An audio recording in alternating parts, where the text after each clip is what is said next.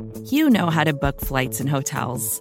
All you're missing is a tool to help you plan that unbelievable travel experience. That's why you need Viator. Book guided tours, excursions, and more in one place. There are over 300,000 travel experiences to choose from, so you can find something for everyone. And Viator offers free cancellation and 24/7 customer support for worry-free travel. Download the Viator app now and use code Viator10 for 10% off your first booking in the app. Find travel experiences for you. Do more with Viator.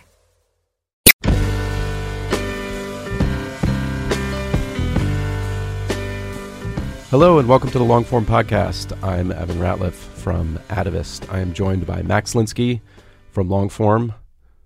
Hey there, man. Something's missing. It's almost like Aaron's not here. Aaron's in Wisconsin. He's on a vision quest. Don't worry, he's going to come back more and better Aaron than he was when he left. You might be able to hear Reba, though. Reba's panting. It's hot in this room. Oh, Dog can't handle it. Let's get this done. All right. Who'd you talk to this week, man? I talked to Louis Lapham. Louis Lapham, extraordinary life in magazines. He edited Harper's for more than 2 decades. He now runs the Lapham's Quarterly, which is a really cool journal. If you haven't checked it out, it's fantastic. And he's got a lot of stories. And he's got more stories than can be fit into a podcast of this length. That's what I discovered. He's a well-spoken man. He's a well-dressed man.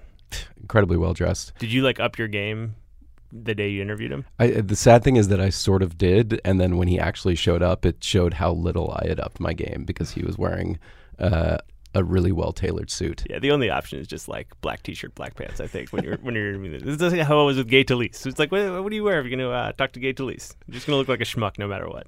So you'll find here that we covered a lot of different things. There's a lot that we didn't get to, including his early life, which is very fascinating. So my guess is we'll probably want to have him back on. And there's a lot of ground, a lot of stories. Just before we get there, I'm going to tell you about our sponsor this week, Evan.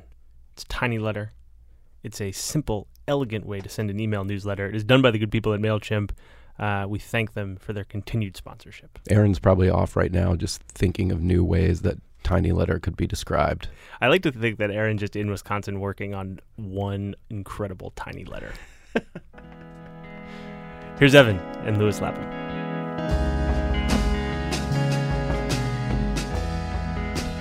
Thanks for coming on the podcast. Well, whatever. I wanted to talk first. I went over to Melville House is right around the corner. I know, yeah. And I went over and bought this Beatles book that they issued of yours a few years ago, which is, to me, it captures so much that I wanted to talk to you about in a sense, because it's a wonderful piece of writing.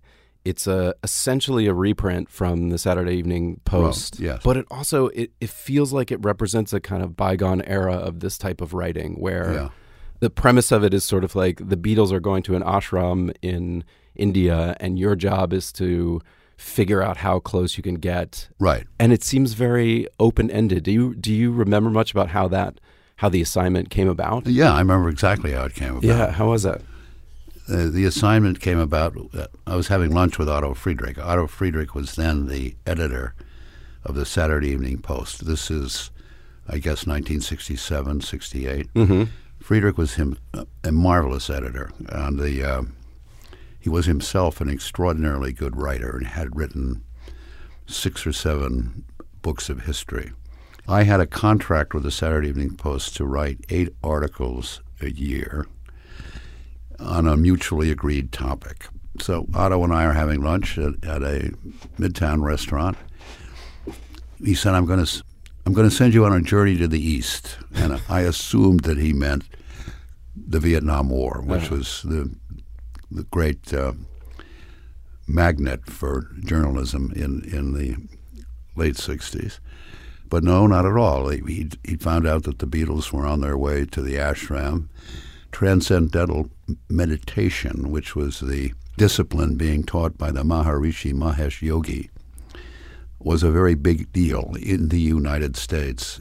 Many students at the University of California, both in Berkeley and in Los Angeles and in New York, were lining up to bring their gift of marigolds and have the mantra whispered into their year. It was the summer before had been the summer of love. The Beatles were the biggest names on earth.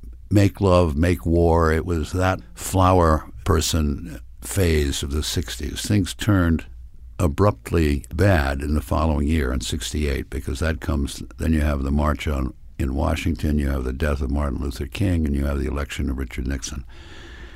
And at this point, that was in the offing. And so Friedrich said, this is the biggest story going at the moment, and bone up on transcendental meditation, get to the ashram, get into the ashram, get to meet the Beatles if you can, and bring me back a good story. But there are a couple of things going on. One is that every reporter in the world was trying to get into the same place at that time because the Beatles going there represented this going mainstream and everything that was going to happen around that. Well, I took the time to establish my bona fides with the Maharishi's people in the States, get a sense of what it was that the Maharishi was trying to teach. And then I went the long way to India. I went from New York, then I went to California and made connection with other people that were close to the Maharishi. And at that point, the Maharishi he loved important musicians and he loved celebrity. And so it wasn't only the Beatles that were going to the ashram, it was also the Beach Boys. And the Beach Boys was a big deal band. And so I hung out with the Beach Boys for 4 days and listened to them record songs. And then I went up and talked to the people in Berkeley. And so I had all kinds of street cred when I got to the ashram. From the final piece, it seems like you were always approaching this with a relatively jaundiced eye towards what was being conveyed from the Maharishi. You were skeptical is probably an understatement. No, I was not trying to do a celebrity gossip piece about the Beatles. I was interested in the phenomena of transcendental meditation because it was a craze in the States.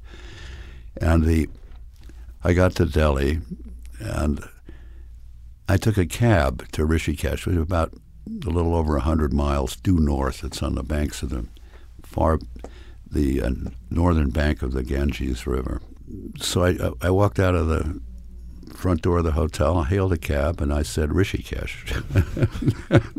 And the cab driver said, you go Beatles. I said, I go Beatles. And so it took about 8 hours because there were tolls on the road at every 3 miles. Local farmers had erected a bamboo barrier, and a form of extortion. But taxi ride cost only $10.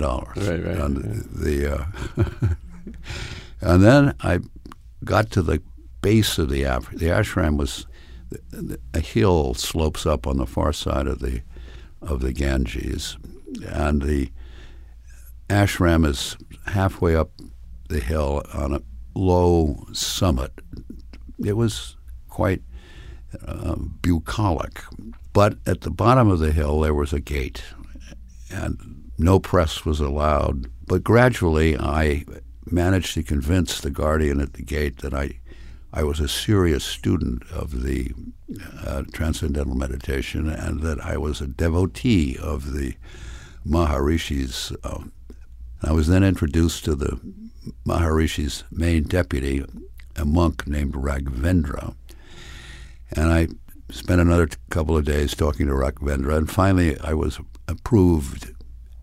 I had promised that I would not bug the Beatles and I would not pester them for bits of gossip, which I didn't do because I really wasn't interested in it. It sounds like, from the piece, it sounds like you almost weren't that interested in the Beatles in general. I wasn't. I mean, I was, as far as I was, I liked what I knew of their music, but I'd studied classical piano for a long time as in my 20s, and I also was very fond of jazz. Mm-hmm. The shift in musical taste, I was a little behind the curve. It wasn't that I didn't recognize the Beatles or look down on them. It just wasn't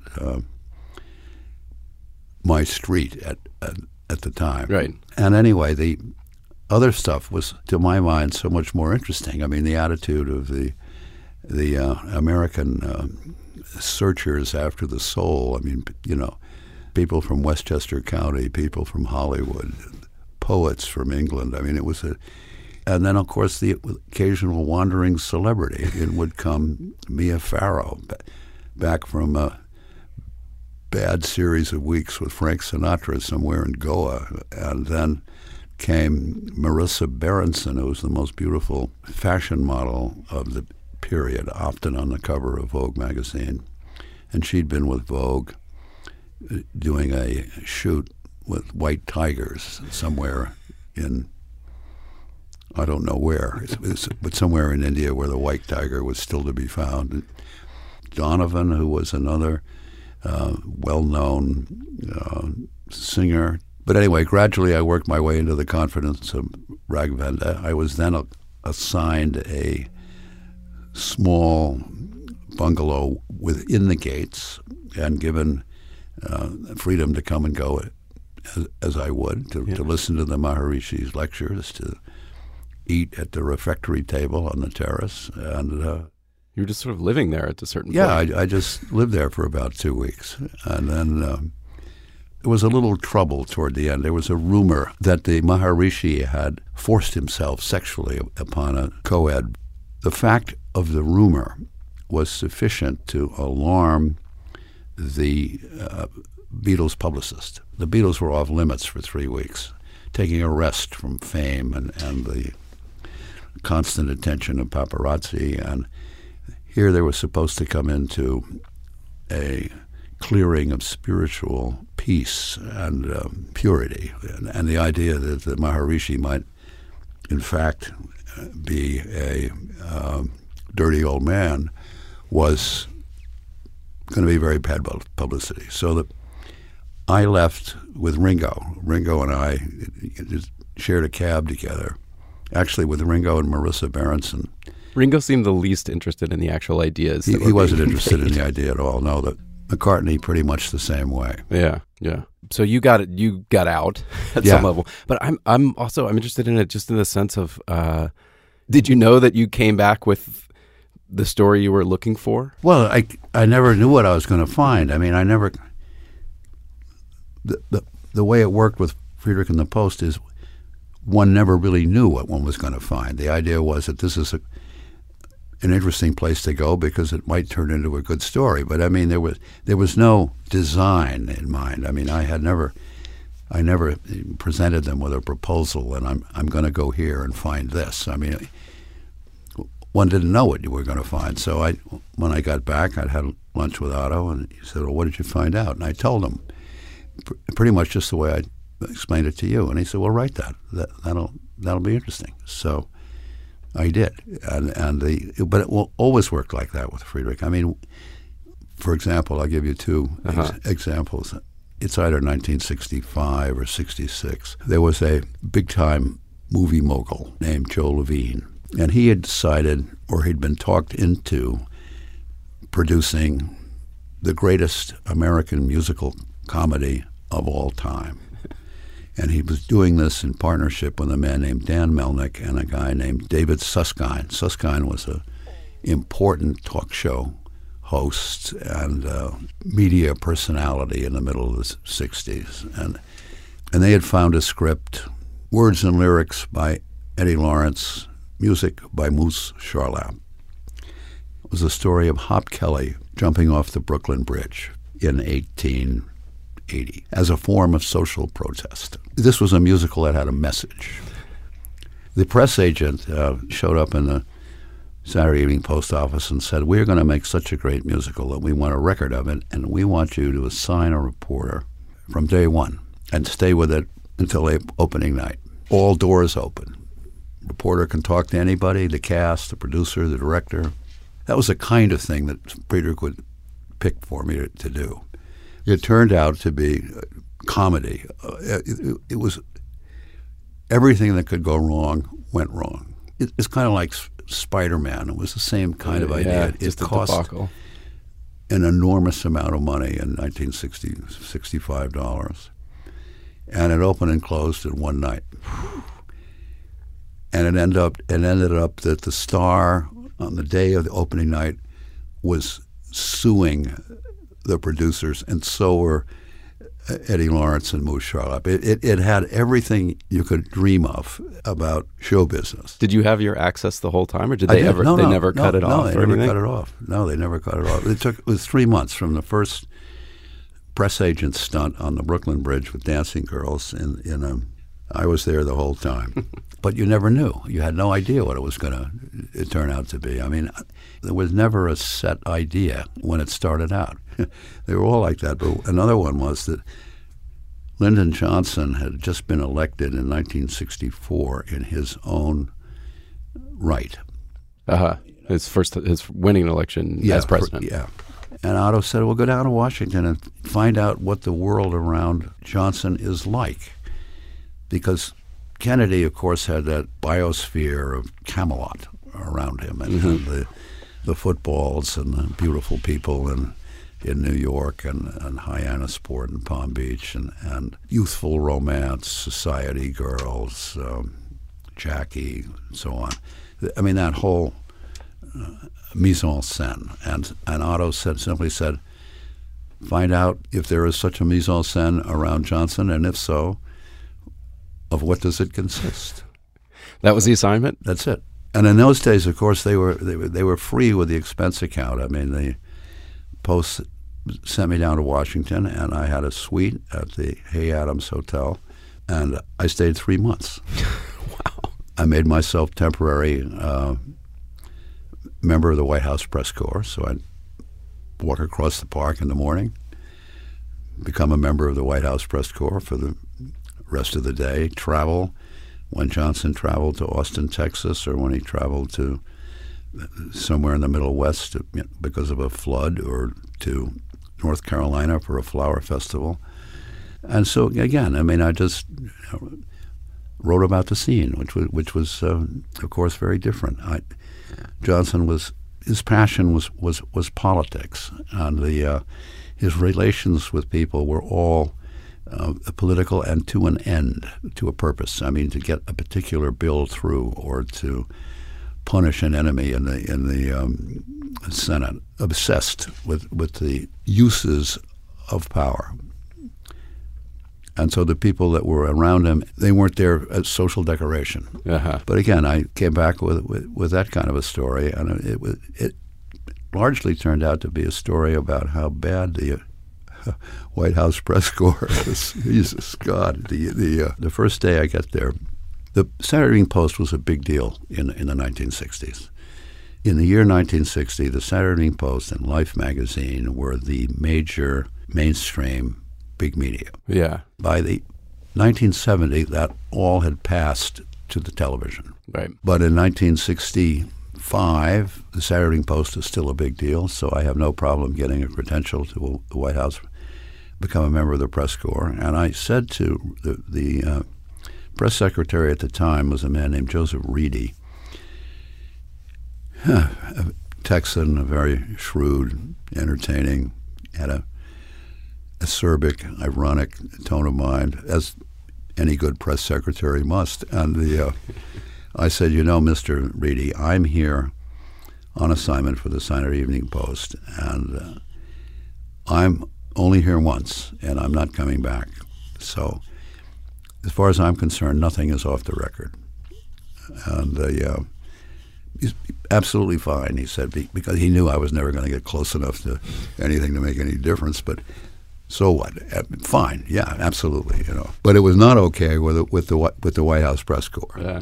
Because that set me up, or that put me in a position to make a mockery of their profession. So they made it so that I had to get a new credential every day.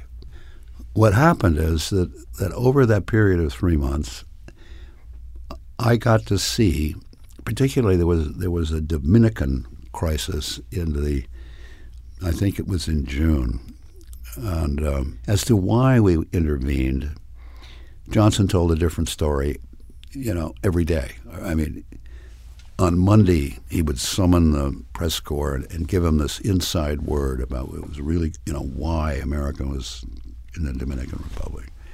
And that would be page one, and that would be the headlines for that day, the next day. He'd have another excuse, another reason. He, of course, never told them the truth. But the thing is that they swallowed each one of them. I mean, they were like seals in the zoo. I mean, and Johnson was just dropping the fish into their, upturned mouths, and that became a theme of the piece that eventually appeared in the Saturday Evening Post. But again, I had no idea that was going to happen, and neither did Friedrich. I mean, there was no Camelot, but there was this entertaining manipulation of the press by Johnson.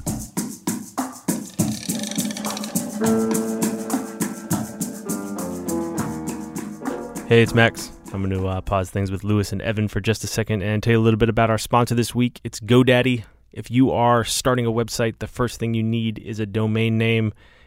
You know you want a .com. Everyone wants a .com, unless, say, your website is called longform.org. But otherwise, you want a .com, and you can get one from GoDaddy for just $1.99. Put in the code FORM199 at checkout, and you'll get that .com domain name for just $1.99. Some limitations do apply. So see the website. That's GoDaddy.com for details. Thanks very much to them for sponsoring the show. And let's get back to Louis and Evan.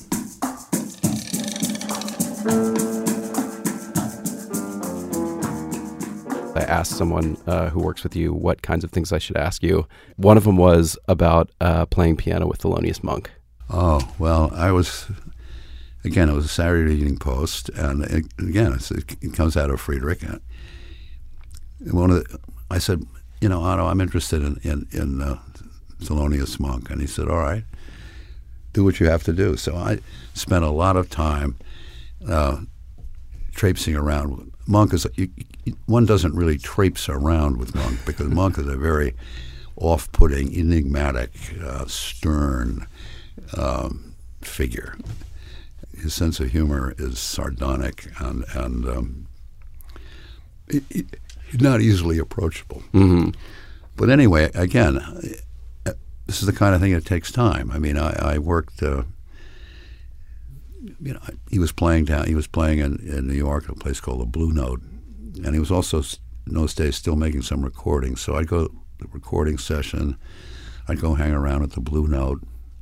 Finally got to talk to him a little bit. And at the time, I was still studying the piano very seriously. I had a serious teacher up in the Upper West Side, and I was practicing the piano. I was not yet married, and I was practicing piano at least 2 or 3 hours every day. And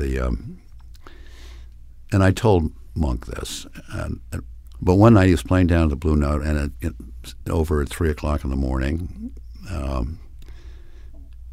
one of his patronesses was, and I can't remember this woman's last name, but she was a German baroness. And she's in a mink coat. She's a woman at that point somewhere in her 60s and kind of faded German, aristocratic blonde, passionately interested in jazz and really knew it, really understood it. And so Monk said, I want to hear you play. So we get into the rolls. It's 3 o'clock, the Baroness, Thelonious, and myself. And he was living in a public housing behind Lincoln Center. It's kind of brick block buildings. He had a very small apartment on 8th or 9th floor, I can't remember. But it was just 2 rooms, and he had a new child. His wife's name was Nellie. His wife was there. The child was in her lap. She was sitting on a couch. The Baroness came in, sat on the couch next to Nellie, and Monk said, now, play. And the way the apartment was set up, it was a small baby grand piano, but just behind the piano was the bathroom, which had a wooden door. And Monk was still wearing his hat, and he goes in the bathroom because he's going to sit on the toilet and listen to me play. Now, you got to remember, this is 3 o'clock in the morning, and I haven't been drinking heavily at the Blue Note, but I have not been I've been doing my share of paying the piper by buying a fairly steady series of drinks. Uh-huh. But anyway, I sat down, I played Beethoven Opus 90, which is a sonata in 2 movements, and it took 22 minutes. I didn't make a mistake. I got all the way through, and Monk came out, and he said to me, "I heard you." Now, that's all he said. There's many different ways to interpret that. You can interpret that as a very stern put down, or you can interpret it as a meaning that I actually had some music in my soul. Which do you choose to believe? I chose the more favorable interpretation, and pretty much shortly thereafter gave up the piano. That was the peak. That was a peak, right? I'm interested how the transition from that. I know you started writing for Harper's, and then you became editor of Harper's, which like a lot of our listeners will know both the careers that you sort of developed of editors there and all the writers over all those years. How did that transition happen from being a writer to editing Harper's? Well, it was a mistake. I mean, it was a fluke. The Saturday Evening Post folded in I believe, 68. It might have been 1969. I then went to Life magazine, and Life then folded very, very soon afterwards because the television is taking over the world. And so then I went to Harper's Magazine, then being edited by Willie Morris, and proposed a story to him. I think it was 1970. British Petroleum had just paid the state of Alaska $800 million for drilling rights on the North Slope. Mm-hmm. $800 million or $900 million in 1969 was a lot. The money was all going to the state. What to do with the money was going to be the decision of the Alaska State Legislature. Uh-huh. And I said to Willie, Willie, he was in Elaine's. I used to go to Elaine's too. And I said, Willie, look, I'll go to Alaska, and I'll stay for the entire session of the legislature in Juneau and see what they do with this. Because here's a chance for all of the dreams of democratic government. There are no private interests. Money is in the hands of the servants of the people. What are they going to do with it? And I went up and spent the whole winter session in Juneau and got to know everybody in both the lower and upper house in Juneau. He didn't say to you, "Good God, man, what is this going to cost? Like, how much are you going to spend on this story to go stay for that period of time?" Well, he did. I mean, the Post never asked that question. Uh-huh. I mean, the Post one summer sent me up to cover the America's Cup races in Newport, Rhode Island, and they, again, I was there for 3 months. They got me a house, they got me a boat, they got me a car, they got me a membership in the tennis casino, and so on. Harper's didn't have that kind of money. Uh-huh. On the other hand, it wasn't that expensive to stay in the Baronhof Hotel in Juneau. Was not going to be a lot, and my father at that point was a director of the Mobil Oil Company, and the Mobil had a angle had a hand in the North Slope pie, and so I got a ride up to Juneau on the Mobil plane. So I didn't have a travel expense. Right. And I stayed there the whole time. So it wasn't a lot of money. It became that was one of the problems, of course, over time for Harper's Magazine, because after I got to be editor, I never had that kind of money. Right. I never had enough money to assign the kind of pieces that I used to do for the Post. But anyway, I wrote that piece. It was a wonderful piece because I'm just there listening to these people talk, and essentially what they did, they were like Eskimos that had, found a beach whale, and they just fell on it with flensing knives, cut it up into pieces that were convenient to their own interests. Anyway, so I wrote that piece for Harper's, and I'd only been in the office really once to deliver the manuscript. And then I was on assignment to write a second piece, which was about Wall Street, because the stock exchange was just beginning to be transferred to computers. And so again, I just spent a lot of time talking to a lot of people in Wall Street. But then in 1971, Willie Morris gets into a big argument with the then owner of Harper's Magazine, which was the Coles family in Minneapolis. Harper's Magazine was losing circulation, and Willie was blaming it on the publisher in New York.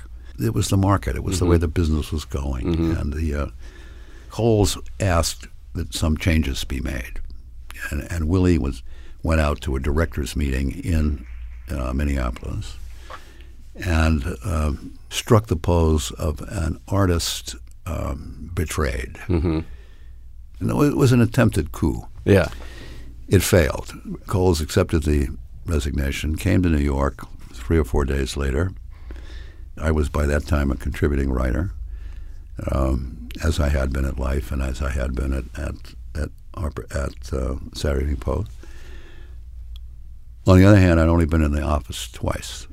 Once I had just the week before delivered the piece on Wall Street. Yeah. And I'd done the piece on Alaska. And I wasn't even supposed to go to the meeting. I mean, I found out about it at the last minute, so I went to the meeting. It was at 10 o'clock in the St. Regis Hotel. This is the meeting for the surviving editors. To say, what do we do now? To tell Coles that they also were going to resign unless he did it, which they all did. And except for myself. I thought, what the hell? I mean, I was interested in having a place to be a writer. So I liked the deal that I had at the Post and at Life and that I had at Harper's Magazine. I wanted to continue that. I didn't care really. I didn't agree with Willie, by the way. I mean, but I really didn't understand what the argument was about. And I said, I had no intention. If you want to continue to run the magazine, Mr. Coles, I will continue to write for it. The other thing is that a couple of the other editors who did resign already had book contracts. Anyway, I become, so on that was a Tuesday, I think, and on Wednesday, I'm suddenly managing editor pro tem. I'm the only person left in the office, except for the art director, Sheila, then Berger, now Wolf. She was a marvelous art director, and the two of us, we were concerned for the health of the magazine. We didn't want to see the magazine get wrecked. And then a man named John Fisher, who had been the editor prior to Willie, was in retirement in Guilford, Connecticut, which is very close to New Haven. He came out of retirement, and the two of us, I suddenly became overnight an editor. I had no idea, how to become. I had no intention of becoming an editor. So I agreed to do this in a temporary way until they found a new editor. And I assumed it was going to be Otto Friedrich because the Post had gone down, and Otto needed to work for a living, and he was then, I still believe, far and away the best magazine editor I ever met. And that didn't happen. Coles didn't offer the job to Otto. Otto then went on to Time magazine, where he became an extremely fine editor for the next 5 or 6 years. And the new guy they brought in was a man named Schneerson. Bob Schneerson. His son Michael writes for the Vanity Fair. And Schneerson was from Time, and he had the kind of Time magazine mentality. He didn't really like writers. And he was used to the culture that at Time magazine, everything gets rewritten 3 or 4 or 5 times, and that's not the way it worked, and it certainly wasn't the way I was going to do it. But by that time, I'd gotten married, and the first time in my life I ever have an office or a secretary or ever worn a tie. I wore a tie on assignment when I had to, but I mean not to work. So I stayed as the editor because, again, I could no longer take the time to travel. I was married, and very soon thereafter began to have children. And when I was working for the Post, I'd be away from New York for 6 months of the year. Usually, sounds like it. And I learned to be a managing editor, and I got to make a lot of mistakes on Schneerson's watch, as it were. I mean, he was the editor. I knew that I didn't want to ever do it the way he did it or the way Time magazine did it, but still I got to learn. Schneerson then found himself in an argument with Coles, and I can't really remember what it was about. But he ended up out the door. But he ended up out the door, and I then ended up in 1975 as the editor. So then, I mean, we don't have to cover the sort of period. There was a period where you left and a period where you came back. But overall, you were then, running Harper's for 26 years or something like that. Well, almost, but there was in 1970. I become the editor in 1975. Yeah. 1980, Coles decides to sell it because it's still losing a lot of money. It's taken over by the MacArthur Foundation in Chicago. And the MacArthur Foundation appoints a board of directors to run the magazine.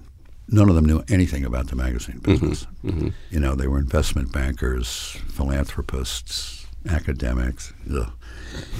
And I had my first meeting with that board, and I knew that it was a question of not was I going to be fired, it was just a question of when. Yeah. And I was fired in the summer of '81, and then wrote occasional magazine pieces, wrote a column every other week for the Washington Post, began to make come up with an idea for a book.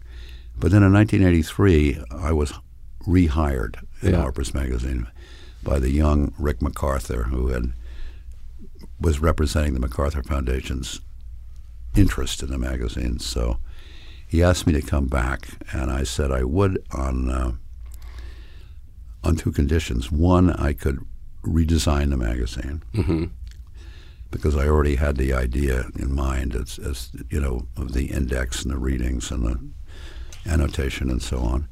One, and two, that all the members of the board who had fired me be themselves fired.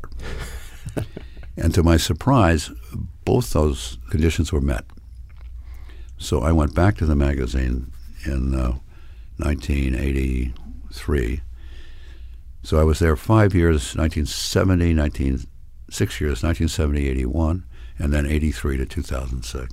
So it was a small interruption. I mean, it was really known, especially during that period, as a writer's magazine. Yeah. And the list of writers that in that period, Naomi Klein and David Foster Wallace and Barbara Ehrenreich.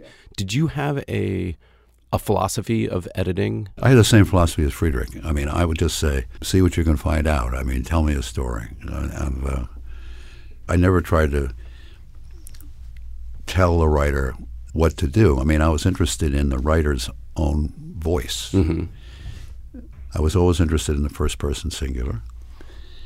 And when the writer turned in the manuscript, I could sometimes be helpful in the way that Friedrich had been helpful to me. He was like a coach, not a headmaster. And I tried to be the same kind of editor. But the best part of my job was to be able to come across a manuscript. In those days, people would still send things, and you never knew what might show up. Or I'd read something that somebody I never heard of had written in another magazine, or who knows, and come out of nowhere. And somebody would send you a story, and then you'd call them up and you'd say, "Do you mind if we publish it?" And it would be, be the person's first time he or she had ever published. That was the exciting part of it. I'd love to find new talent. And do you remember any particular? I remember doing that with Andy Dillard. Yeah, I did that with her. I did that with Andy Dillard. I did that with a guy named Barry Lopez. Foster Wallace came through another editor named Charis Khan, who was a great friend of Foster Wallace. She knew him. But again, as soon as I read it, I thought, this is magnificent, right? I mean, it's just, when you get manuscripts coming in, I always had the sense of opening a present and hoping to be both delighted and surprised. Often that expectation was disappointed, but when it was a lot of fun, and the word got around that I was that kind of an editor and willing to try almost anything if you could make it interesting. There's also, in addition to sort of nurturing writers and looking for new writers, we've had editors on this podcast, Clara Jeffrey, Joel Lovell. Yeah. The editors that work in magazines now, so many of them came through Harper's. And is that something you intentionally instituted or tried to make happen, or did you feel like they just flocked to you somehow? No, I always liked to hire people that were young. Mm-hmm. And I've done the same thing with Lapham's Quarterly, mm-hmm. right? So I tried to take an editor out of the intern pool, or out of the, intern become associate editor. Because I'm drawn to the energy and the enthusiasm of youth, right? I always assumed that they'd work for Harper's Magazine for a couple of years, and then they'd go elsewhere. I took that as a given, because if they were as talented as I thought they were, and then what I'd do when they became editors at Harper's, I'd give them as much freedom as possible, mm-hmm. So they could develop. And I always assumed that they would then be hired by someplace else, and it's the same, because Harper's never had the kind of money that we never could have paid salaries that, the New Yorker or the New York Times or Vanity Fair. And it was the same thing with writers. I'd find writers the first time, and then New Yorker would come along and offer them a contract, and I remember I got Hitchens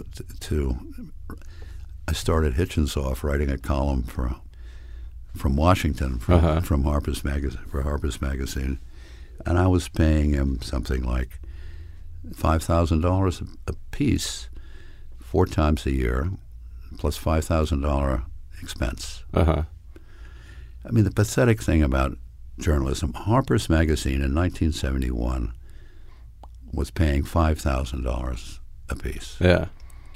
And it's still paying that. Yeah. No regard for inflation. No regard feature for inflation. Magazine rates. Did you have a temptation to go at any point to somewhere bigger, or somewhere with more resources, and feel like did you want to kind of I didn't. move out of that? No. I was never offered that. If anybody had offered me that, I might have thought about it, but I never wanted to edit Time Magazine, for example, because mm-hmm. you didn't have the same kind of freedom. Yeah.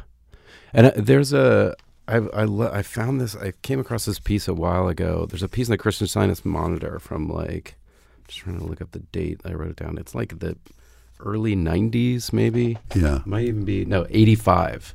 Yeah. That's sort of like a lament for long-form journalism. It's actually funny because it's like one of the first instances that someone refers to quote-unquote long-form journalism that I've seen. And I'm curious, in the arc of, being at Harper's and then leaving Harper's and now with Lapham's Quarterly, and you're doing something very particular, do you feel, does that leave you with optimism about where, writing and letters are in society, or has it been sort of like a downward pessimism that continues to go in one direction? Because a lot of times when I read essays by you, they have a sort of feeling of loss and disappointment when it comes to writing and culture. Well, yeah, but that's true. On the other hand, I'm born in 1935, and I graduate from college in the 50s. And in the 50s, the idea of literature as a saving art, Mm-hmm. and that it enjoyed a rank in the society. All of that has moved into musicians or movie stars. Again, you had very serious film in the 50s. I mean, it's Fellini and it's Kurosawa and it's Truffaut and it's Ingmar Bergman. All of their stuff is coming out in the 50s. And the idea of film as a real art form. And the same thing at theater. I mean, in the theater you have Arthur Miller and Tennessee Williams, Ionesco. It's all going on Broadway. I mean, as a undergraduate at Yale in the 50s, I could come down to New York and sit in the back of a apartment somewhere near Washington Square and listen to Auden talk. Mm-hmm. I could go over to, the bar on Hudson Street and watch Dylan Thomas drink himself to death. I could go up to Birdland and listen to Charlie Parker. I could go to the theater and see the Crucible. I don't think we've lost an audience for good writing. I'm a great believer in writing. I'm a great believer in you can do things with the printed word that you can't with television. And I also think that that reading on a screen or learning to read at the internet is a different kind of reading than you do when you sit down with a book. Right. Especially towards the end of your Harper's tenure, yeah. I think it's now pretty widely known that Rick MacArthur views the internet, if not as a malevolent force, then as sort of like a degrading force to what is happening with the magazine. And I'm curious what your outlook is. I mean, the Quarterly is pretty. You got some web savvy folks there, and it does a lot on the web. How do you view the internet? And I've read that you don't really read things on the internet per se. How do you view it in terms of its role in all this? I think it's an asset. I don't have any quarrel with the internet. I think it's a different medium and very good at what it does.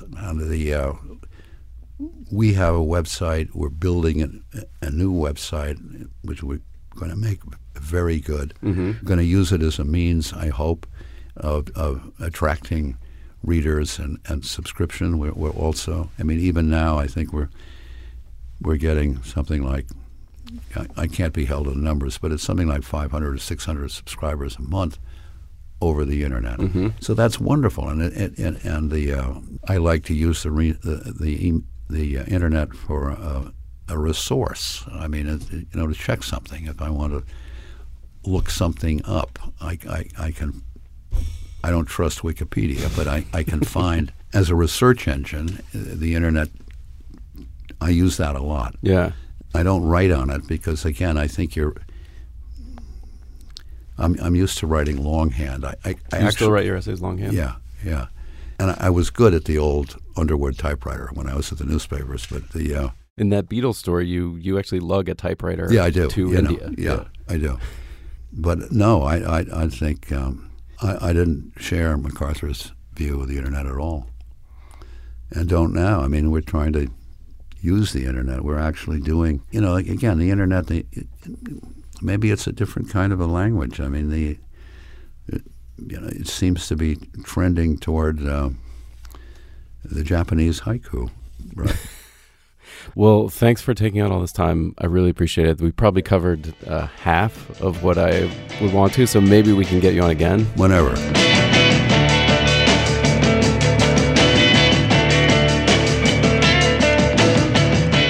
That's our show for this week. Thanks for listening. I'm Evan Ratliff from Atavist. My co-hosts are Max Linsky and Aaron Lammer from Longform.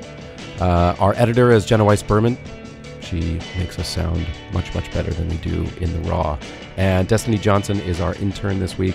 Thanks to Louis Lapham for coming over and speaking. I hope that he will do it again. We have a lot more to talk about. And thanks to our sponsor, which is GoDaddy this week. You can get $1.99 domains Remember, the promo code is FORM199 at checkout to get them. We'll be back next week, and we'll see you then.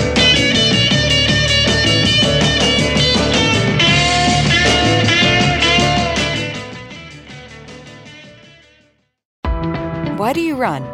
Why does anyone? I always thought that runners loved running, and that's not the case. Most runners hate running, but they choose to do it. In the new docuseries Running Sucks, brought to you by Teen Milk, Abby Ayers learns why women runners everywhere are driven to go the distance. It really is about taking my power back and proving myself wrong. Teen Milk is about fueling women's performance and helping them along their marathon journeys.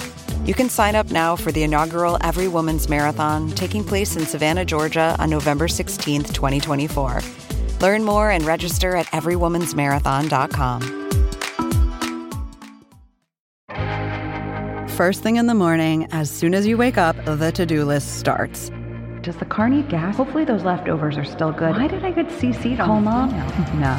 You can't escape the to-do list, but you can make the most of your me time with a relaxing shower using Method Hair Care products. Try Pure Peace Volumizing, Simply Nourish Moisturizing, or Daily Zen Shampoo and Conditioner for daily use. All formulated with long-lasting fragrances and are safe for color-treated hair. Reconnect with the best version of yourself. Visit methodproducts.com to unleash your inner shower.